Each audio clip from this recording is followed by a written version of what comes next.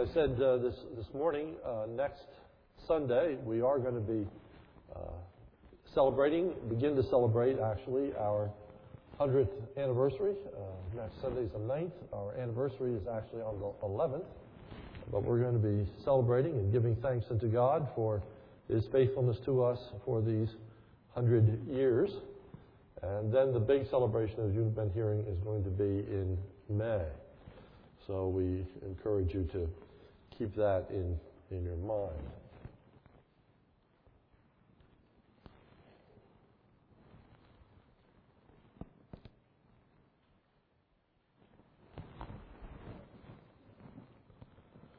Last week we began looking at the dysfunctional family that Joseph came from, and I think you got a sense that that really was a very dysfunctional family, even though it was, quote-unquote, a godly family, even though it was the founding of the nation of Israel. It was the patriarchs of the 12 tribes, and yet there was a lot that they had to deal with, a lot of sin that was present in their lives. And it certainly reminds us of Deuteronomy, where God says, I called you not because of your righteousness or your holiness. Certainly the children of Israel were not deserving of the favored position that they enjoyed. But as we look at tonight, and I would remind you, if you weren't here last week, that there's a back sheet to this for the children. The numbers correspond to the numbering of the outline. And Pastor Dave drew these pictures. I appreciate his willingness to try to help make this relate to the children, and I hope that will be a benefit to those who use it. So, God has a purpose for all the circumstances and events that come into the life of the believer. Sometimes those circumstances and events are for no other reason than to build a Christ-likeness in us. Romans 8:28 and 29 says, we know that all things work together for good to them that love God, to them who are the called according to His purpose. For whom He did foreknow, He also did predestinate to be conformed to the image of His Son. And the whole process of God's providential care in our lives is to make us more like the Lord Jesus Christ. So all those circumstances that we encounter are to build character in us. And then sometimes those circumstances and events are to fulfill a specific purpose of God. Many times we don't know what that is at the time, but in hindsight we can look back and see what God was doing. And the end of the book of Genesis tells us, as Joseph finally reveals himself to his brothers after having been sold into captivity, after having risen to a place of authority in the nation of Egypt, after having provided for the Egyptians and the Israeli people food in times of great drought, he says this, and as for you, you meant evil against me, but God meant it for good in order to bring about this present result, to preserve many people alive.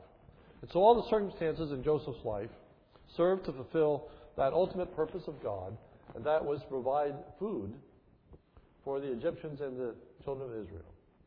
And that was God's purpose in raising up Joseph, gifting him, calling him, using him. Certainly did not know that at the beginning, but he comes to understand it at the end. As we look at the early years of Joseph's life, it was filled with a lot of pain and heartache. If you notice, number one, the painful circumstances and events surrounding Joseph's early years, early success. Joseph was the appointed leader over his brothers. Joseph brought a bad report concerning his brothers to his father. In Genesis 37:2 we read, this is the account of Jacob. Joseph, a young man of 17, was tending the flocks with his brothers, the son of Bilhah and the sons of Zilpah, his father's wives. And he brought their father a bad report about them. NAS, same words, he brought a bad report about them to the father. The King James and Joseph brought unto his father evil report. I think it's important to realize at this point that Joseph was not a tattletale. Now, we don't like tattletales. We don't like people that are always squealing on their brothers and sisters for any wrongdoing that they have done. But that's not what's happening here. Joseph was not a tattletale. It would appear that Joseph had been given responsibility over his brothers. He gives a report to his father. That's an important word. He is giving a formal report to his father as to how the business is going. He is fulfilling a responsibility that is placed upon him by his father. Note later in the text. And his brethren went to feed their father's flock in Shechem. And Israel said unto Joseph, Do not thy brethren feed the flock in Shechem? Come, and I will send thee unto them. And he said to him, Here am I. And he said to him, Go, I pray thee, see whether it be well with thy brethren, and well with the flocks, and bring me word again. So he was sending him out to make an assessment of how things were going. It's not uncommon in a family situation to leave one child in charge over other children. What is uncommon is to leave the younger child in charge. And in this instance, the youngest child. And we are brought attention into the text of his age. He's 17 years old. And in that economy, and in that time, that was a very young individual. His brothers, some of them would have probably been in their early 30s, others in their 20s. They would have been notably older than he, more mature. And so it did not go well. It did not look good to the brothers that here is Joseph being put in charge over them. There is every reason to believe that Joseph there's every reason to believe that Joseph excelled his brothers in leadership qualities, and that Jacob was quite justified in putting Joseph in charge. Yes, he was young, but he was an outstanding individual. And we know that objectively from these ways. First, Joseph's leadership qualities were evidenced by the way that he managed the household of Potiphar. After he sold into slavery, Potiphar, an Egyptian, buys Joseph and takes him home and begins to give him duties and responsibilities. Well, the household of Potiphar is richly blessed as a result with the final outcome of Genesis 39:6. So he, that is Potiphar, left everything he owned in Joseph's charge, and with him there he did not concern himself with anything except the food which he ate. So he just delegated all responsibility to Joseph. Didn't even want to know how the money was being spent. Didn't want to know how his time was being used. All he cared about was there was food on the table, and he knew that Joseph would take care of all the rest. Joseph's leadership qualities were evidenced by his promotion while in prison. And the captain of the bodyguard put Joseph in charge of them. That is the other prisoners. And so here is Joseph. He's a prisoner. He's in jail. And the jailer places him in charge of all the other prisoners. Joseph's leadership qualities were evidenced by his promotion under Pharaoh. So Pharaoh said to Joseph, Since God has informed you of all this, there is no one so discerning and wise as you are. You shall be over my house. And so Pharaoh exalts Joseph and makes him head over all the things pertaining to his household. God had gifted Joseph to such a degree that all who were objective could see it. Potiphar could see it.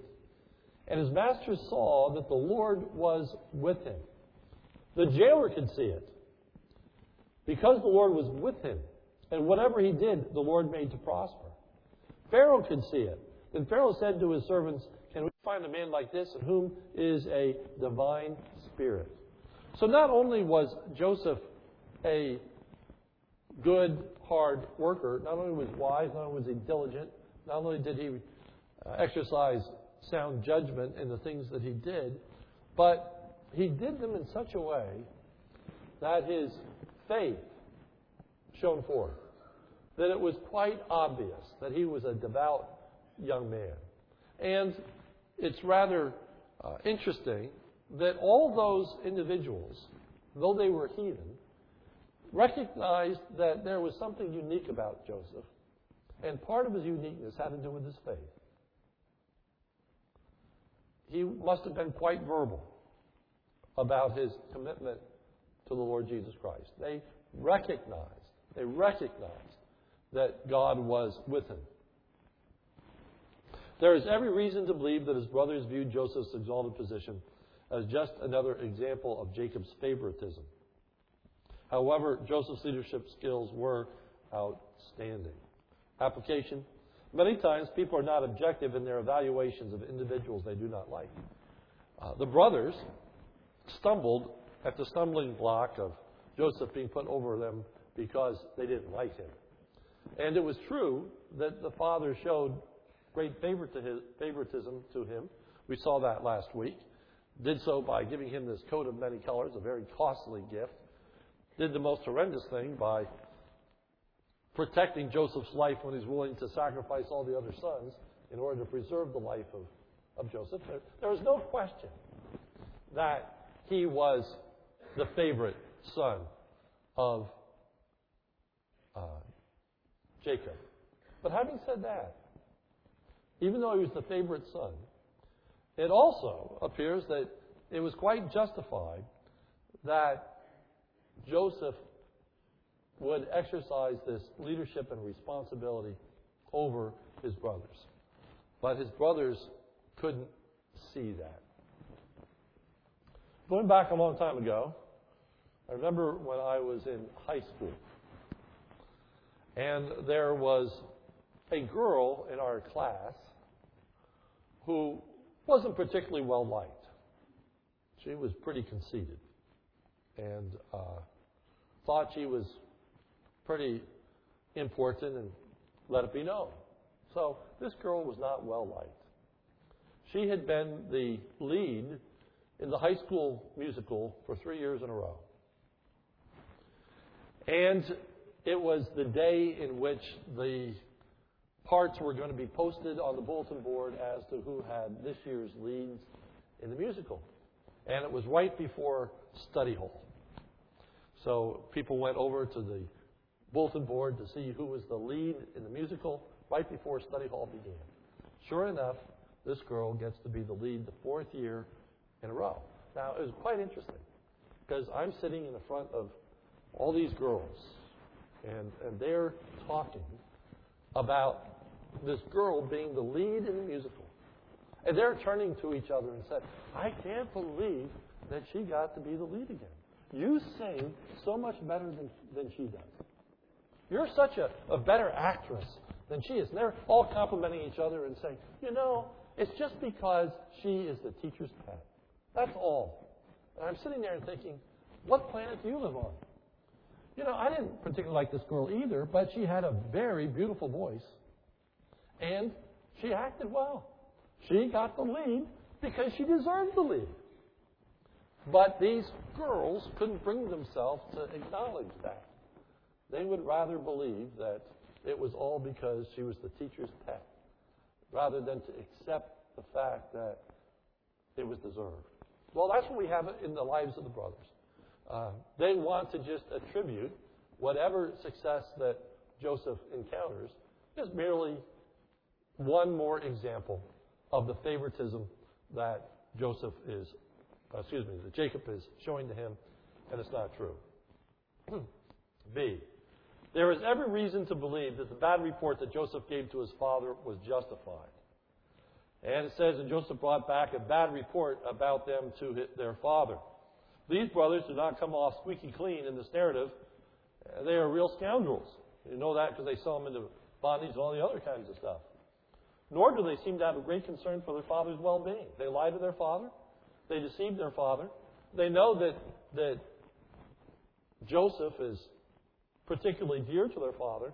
They are happy to sell him into prison and bring pain and heartache to their father.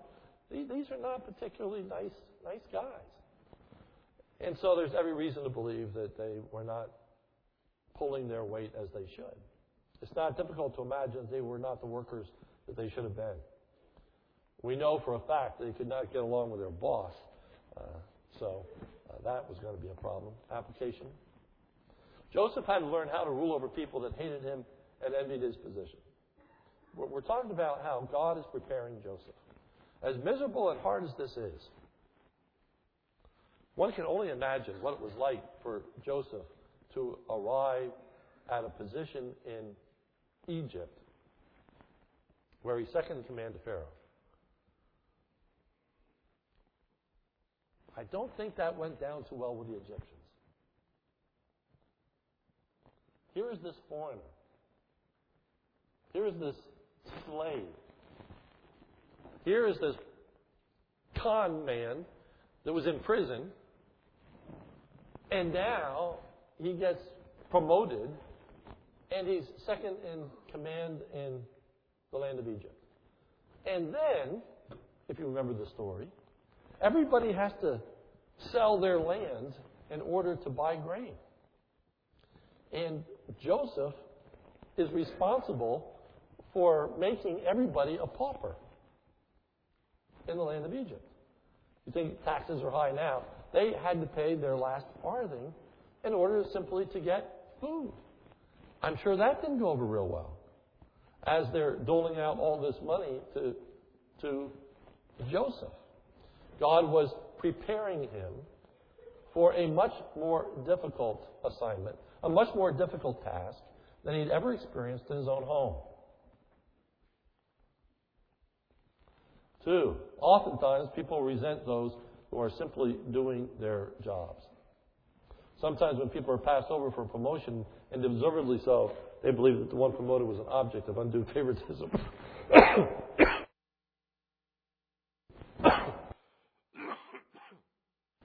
By the way, this would set him up for the next test.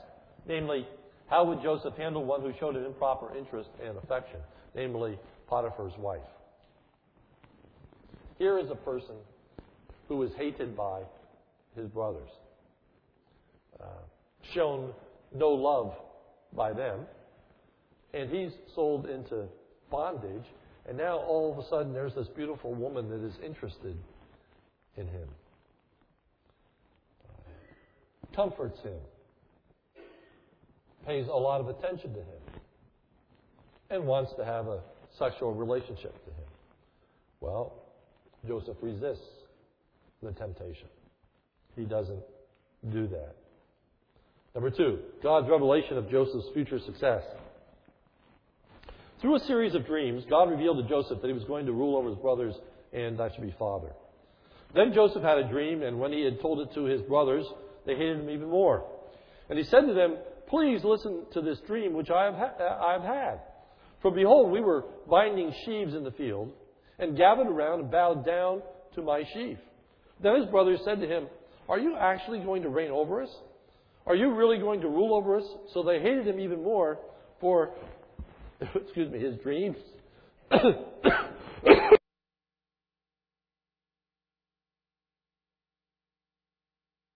So they hated him even more for his dreams and for his words. Now he had still another dream, and related to his brothers, and said, "Lo, I have had still another dream, and behold, the sun and the moon and even the stars were bowing down to me." And he related it to his father and to his brothers. And his father rebuked him and said to him, "What is this dream that you have had? Shall I and your mother and your brothers actually come to bow ourselves down before you to the ground?" The dreams had a negative effect upon the brothers. They hated Joseph because of his dreams. If you look back on page 5, if you look at verse 5, before the dreams are actually introduced, before the dreams are narrated, before we know what the dreams consisted of, and before we know what the interpretation of those dreams are, before any of that is communicated to us, what is communicated is verse 5. Then Joseph had a dream, and when he had told it to his brothers, they hated him even more. That is, in the text, the focal point of these dreams. In the text, the focal point is the effect that it had on the brothers. Namely, they hated him. They hated him. That's why we're told about these dreams. So we would understand even more why the brothers hated Joseph. Back to page 6.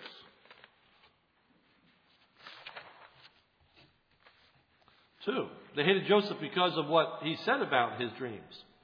Then his brothers said to him, "Are you actually going to reign over us, or are you really going to rule over us?" So they hated him even more for his dreams and for his words.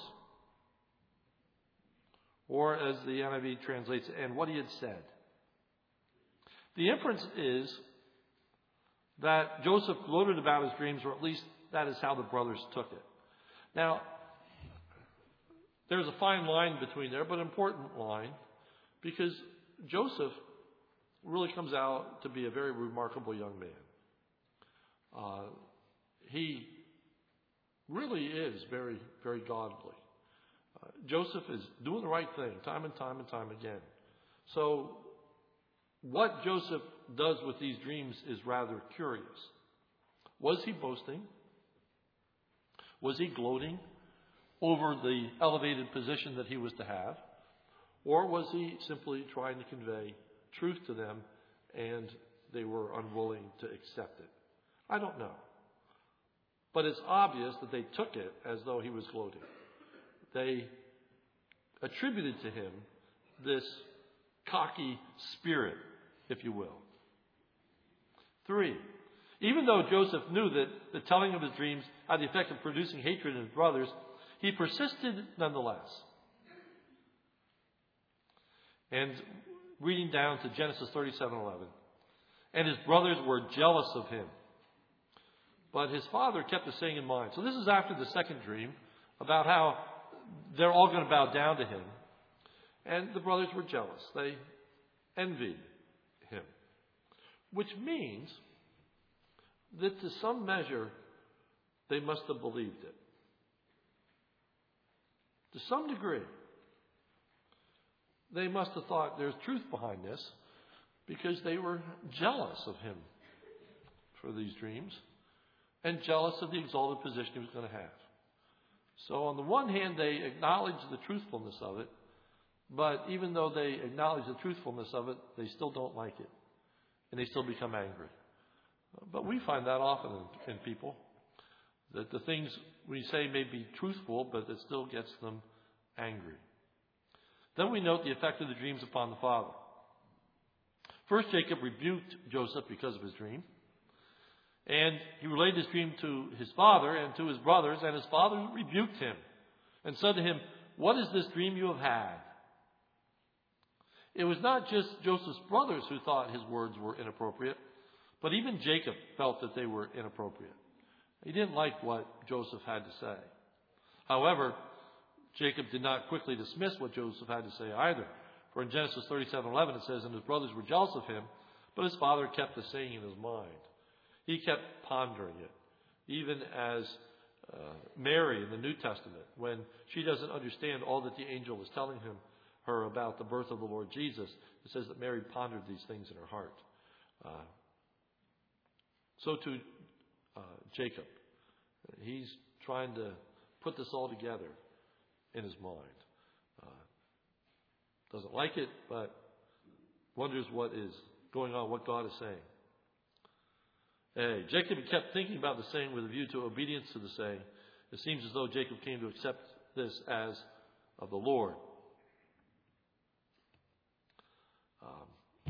Having said that, Jacob also thinks that Joseph has died.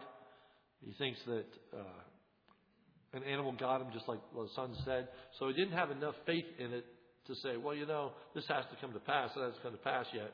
So there's a measure of faith, but not complete faith. Number 3, and here's the significance as we think tonight about some practical application. Could Joseph have handled the situation better? Could Joseph have kept silent about these dreams? There is no end of debate in the commentaries as to the appropriateness and the inappropriateness of Joseph relaying these dreams to his brothers. Quite frankly, I don't know where to come down on that. The text doesn't tell us, so there is a measure of speculation in that. But I did think there's a parallel passage that has some relevance to us, and that's from Nehemiah. And Nehemiah is traveling to Jerusalem to get a look at the city and the walls that have just been totally ravaged by the Babylonians.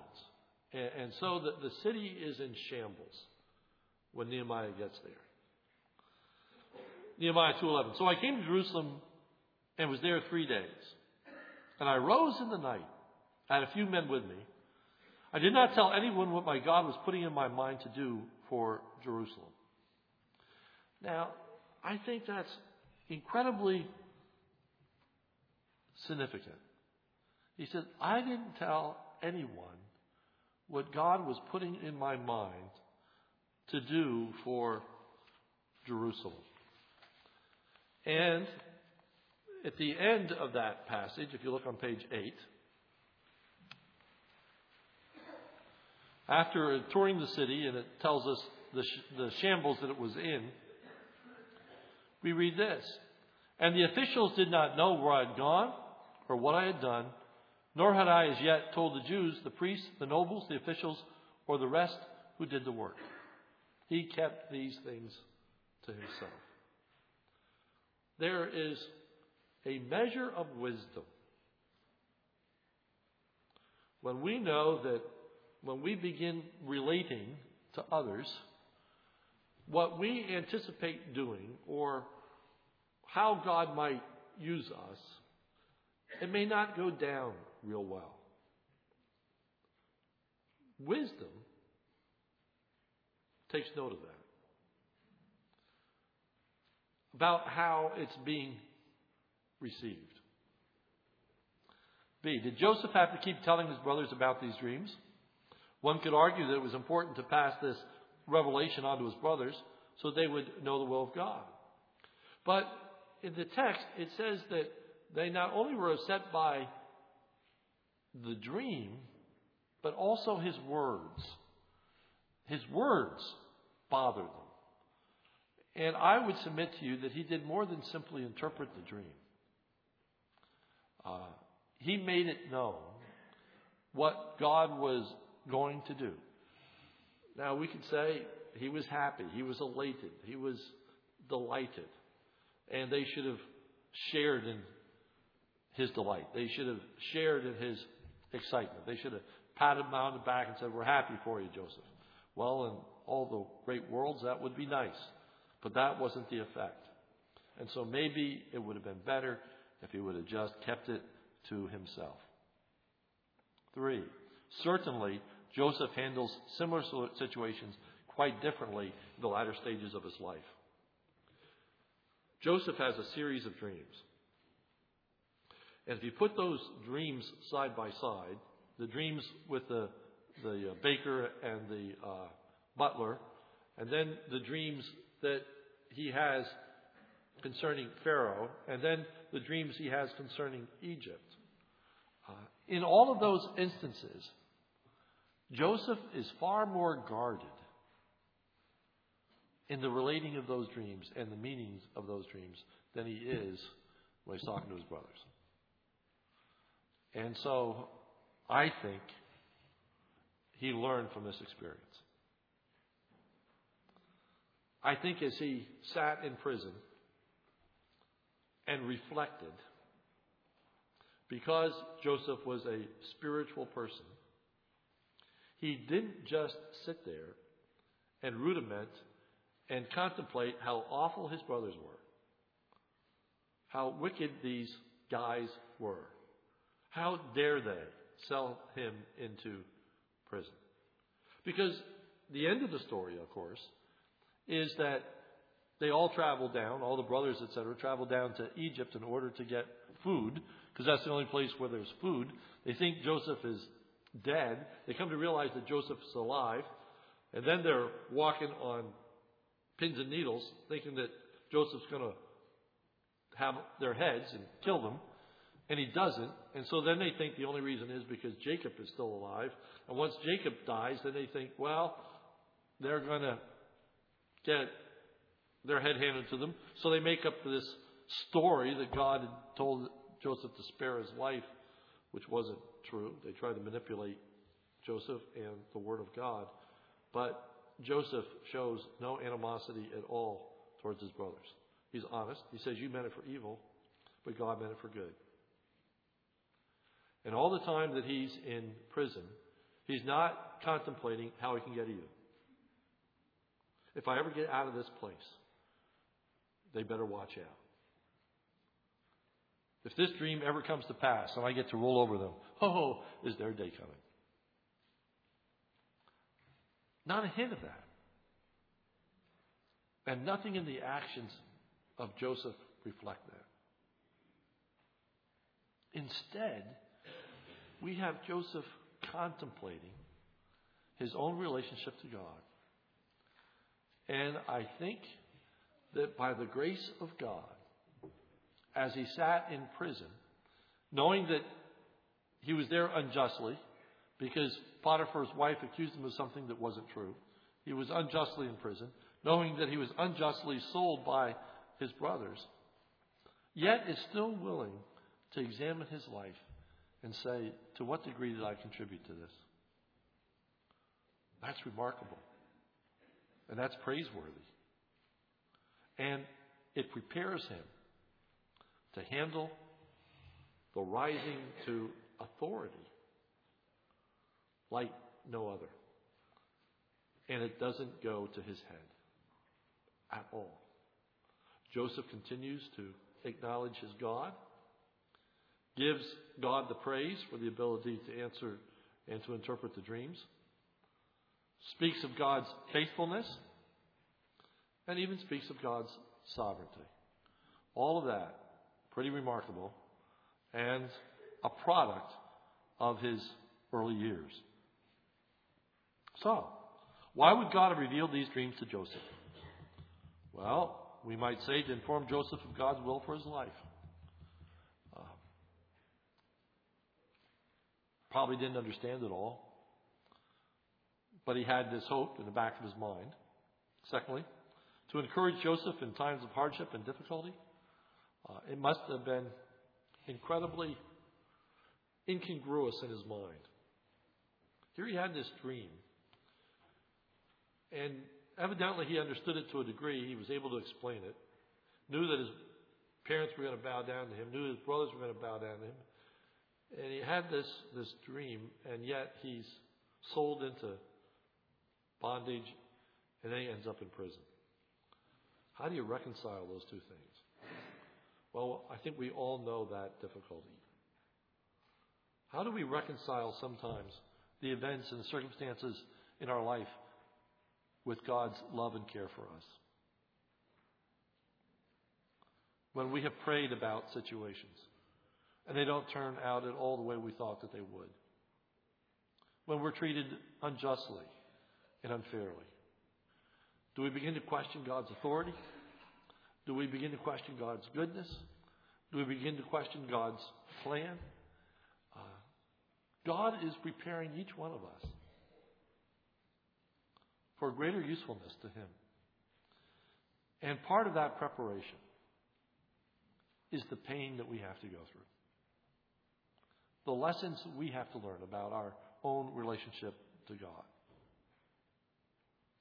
And C, to prepare Joseph for learning how to handle the revelations that God would give to him. They were going to be bigger dreams than the ones that he had concerning Pharaoh and concerning the land of Egypt. And Joseph is incredibly diplomatic in the interpreting of those dreams. Very deferential to Pharaoh. And very God-honoring in the way in which he speaks about these things. So I see it as preparation for that time in his life.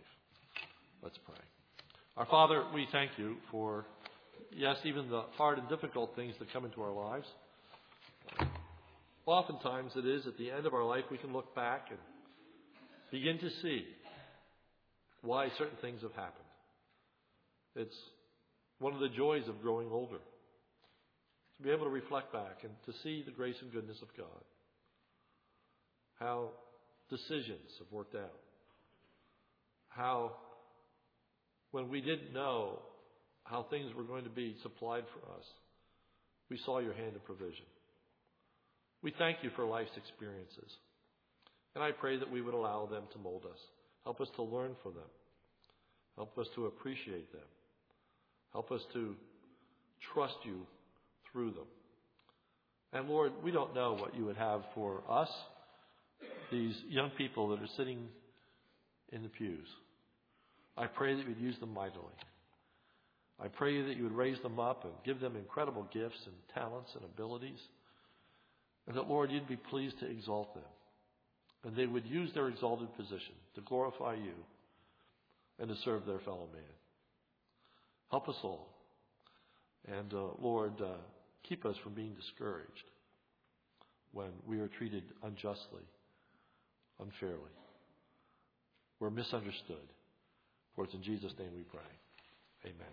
Thank you. And you are dismissed.